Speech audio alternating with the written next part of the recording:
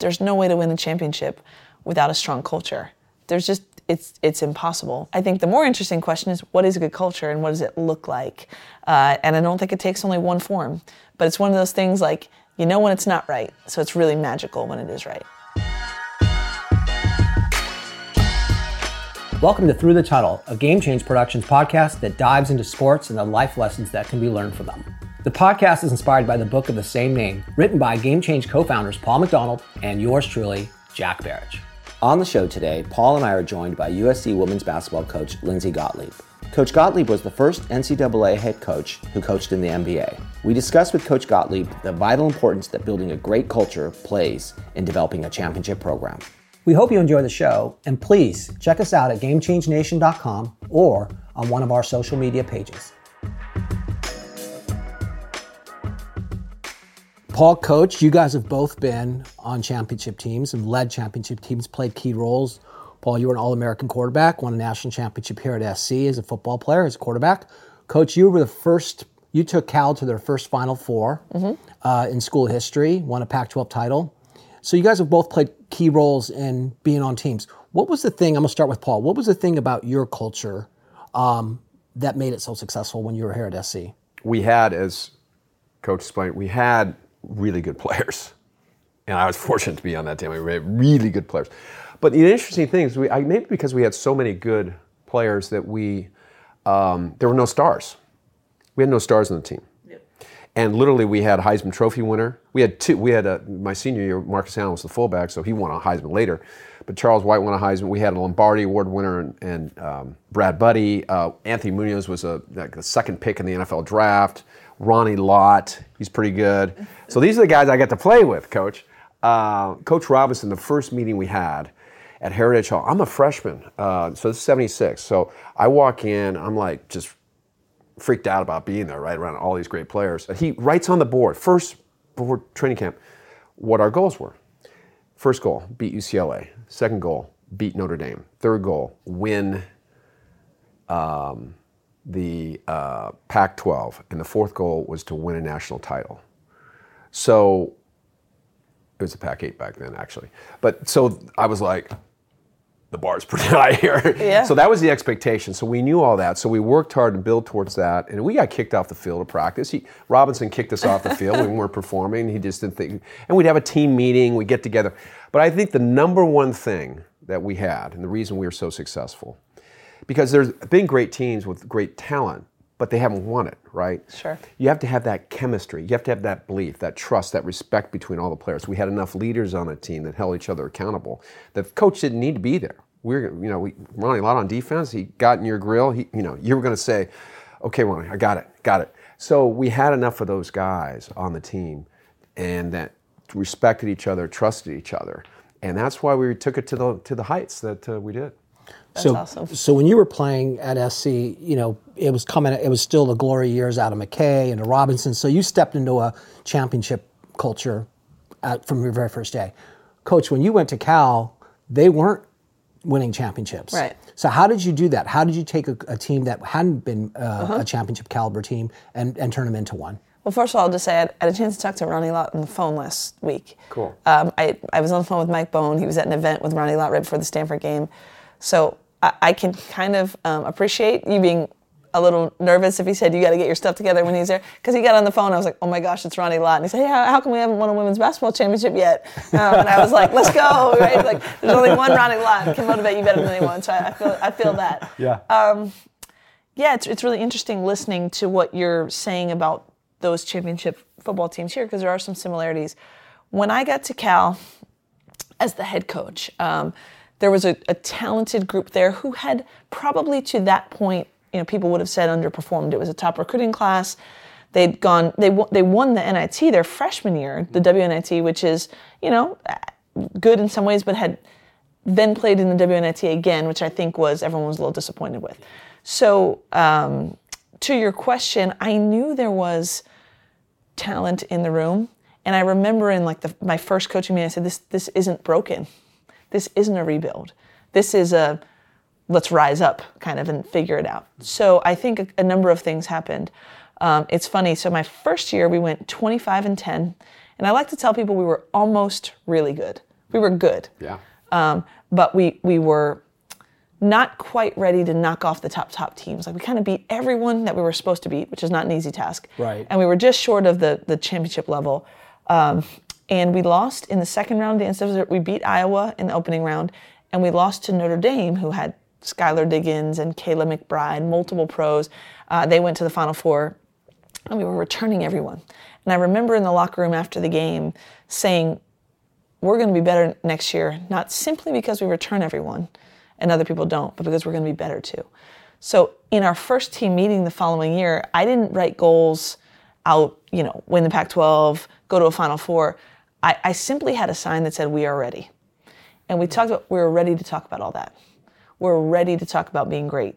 We're ready to have a goal of winning a championship. And that's what we did. And I'm as proud of going 17-1 in that Pac-12 as I am of going to the Final Four, because that was like sort of a war of attrition.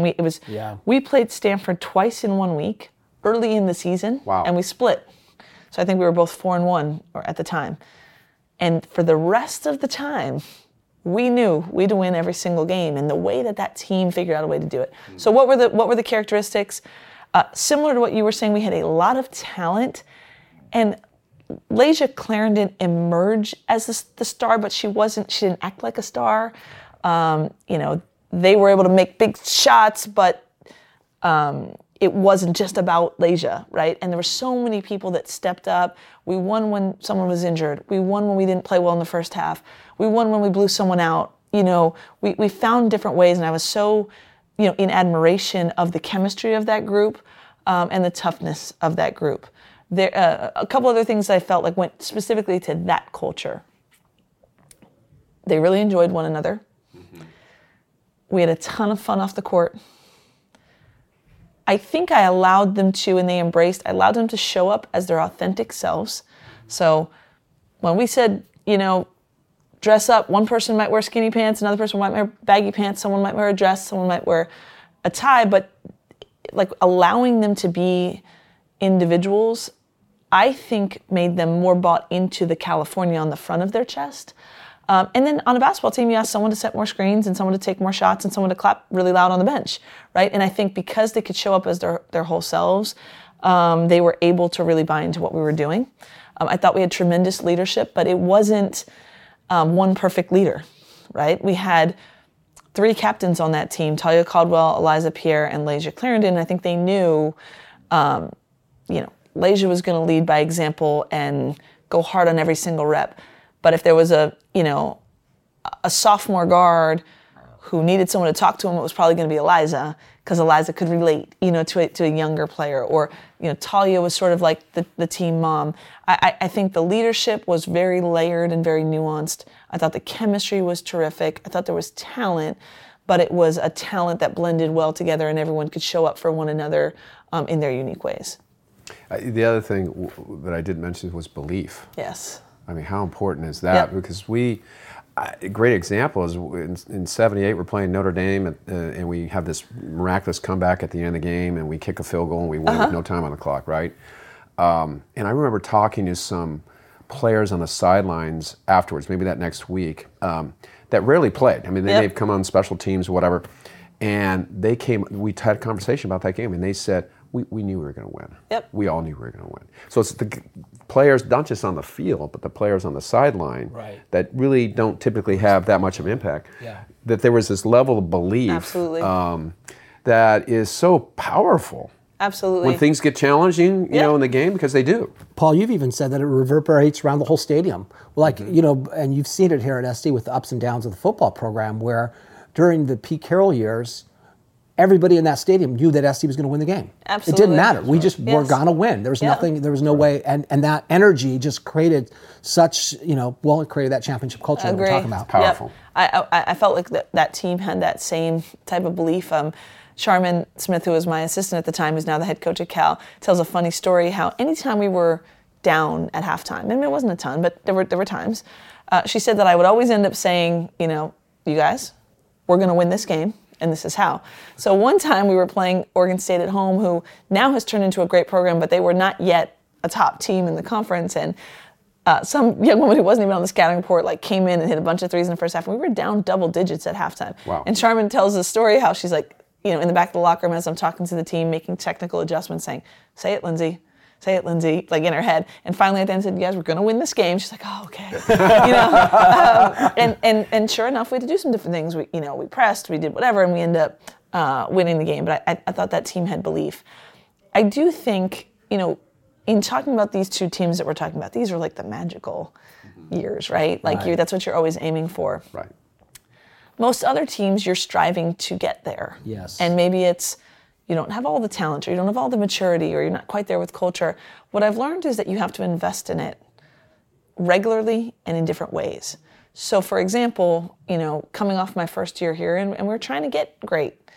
We really spent a lot of time in the spring. Like I worked with our sports psychologist, and we had weekly team culture sessions on things like, what does leadership look like? What does courage look like? What does being a good teammate look like? Like investing in those ways. But also, those are great, and I think they're valuable, but like a once a week thing can only go so far. Every single day here in what we're doing, and that's from me to our strength coach, to our trainer, to every coach on the staff, we have to be building culture and championship habits in everything we do, every workout. And then you get to the point where you're like, oh, this team is magical. And after that Final Four team, I learned some lessons in that it also doesn't just sustain itself because you've been good. Certain people walk out the door, other people walk in the door. No one means badly, but all of a sudden there's a little bit of a difference, and you're like, oh wow, this team maybe can have fun off the court and doesn't know how to flip the switch going on the court. And I had to realize, oh wow, I got to flip it for them. Right. It's one of the fun things of coaching. You're constantly investing because the players in are it. moving in and out. Correct. Right. Correct. Dynamic changes. Totally. And then I will say, just to, again, 'cause I think comparisons to my NBA experience are interesting too, and what I learned there. JB Bickerstaff, who's the head coach of the Cavs, I thought, there's a lot of things he does really well. He's great with X's and O's, but he was masterful at building a culture before we were good, right? A culture of accountability, a culture of guys wanting to come to work every day, because it is work in the NBA, it's a job, but creating an environment where they want to come, which is even harder when you're not winning, and developing sort of habits and ways of doing things that now there's an influx of talent, and now you get to draft an Evan Mobley, or Darius Garland develops into an all-star. Well, that's great. Talent's not enough. He spent the time, I think, building those cultural, pieces that now it can take off. Like one thing that was a great part of my experience there, when we went into the COVID shutdown, we had a young core of guys, and JB did a bunch of Zooms just with the young guys, and he would bring on winners. Brought on people who won NBA championships, brought on Michael Strahan and won Super Bowls, just to talk to those young guys, and the way that he established. So I learned more things about culture there as well, even though I wasn't there during the winning, but the ways that he established that. So you can learn from so many different great coaches or situations of what a good culture feels like, and it's not exactly the same all the time. I think that's key. Coaches I speak to want this like formula. What are your like 4 nuggets for good culture? I'm like, some of that stuff I think is BS. I can say 4 words. You've got to feel your team. You got to know what it looks and feels like. You have to invest in it every day, and you have to allow for it to kind of be an amoeba and take different forms with different personalities, but it's either good or it's not, and that you know when it is. Do you think, though, at its core, the one maybe magic thing that cuts across all teams is just the idea that your players know that you care about them and that you have that relationship? And so how important are relationships in creating that culture? Oh, it's incredibly, because you can't hold anyone accountable, really, if they don't know that you believe in them or care about them or are about more than just their basketball self. And that is from an NBA player. I mean, I've had that conversation with Kevin Love. We sat and had breakfast and one time and talked about how I don't care how rich or talented or Hall of Fame player you are, like if you don't know that your coaches kind of deeply care about you, it's harder to hold you accountable. And that's the same for a college freshman coming in. Right. So I don't know that any team can have a good championship culture without true relationships. Players to players, coaches to players, coaches with coaches, the whole deal. It just doesn't work. It goes back to the trust thing. You know, I had a great coach that coached me through most of my football career. Certainly at SC for the 4 years was Paul Hackett. And I knew he believed in me. Yep. and he pushed me to the limits too. Yep. And there was that trust, and I drank out of the fire hose with him because I wanted more and more and more, and he gave it to me, and so there was that relationship that I had with him, and John Robinson, the head coach, and so that is hugely, coming out from the player's perspective, hugely important to have that. We have a chapter in the book. Everyone wants love. Yep.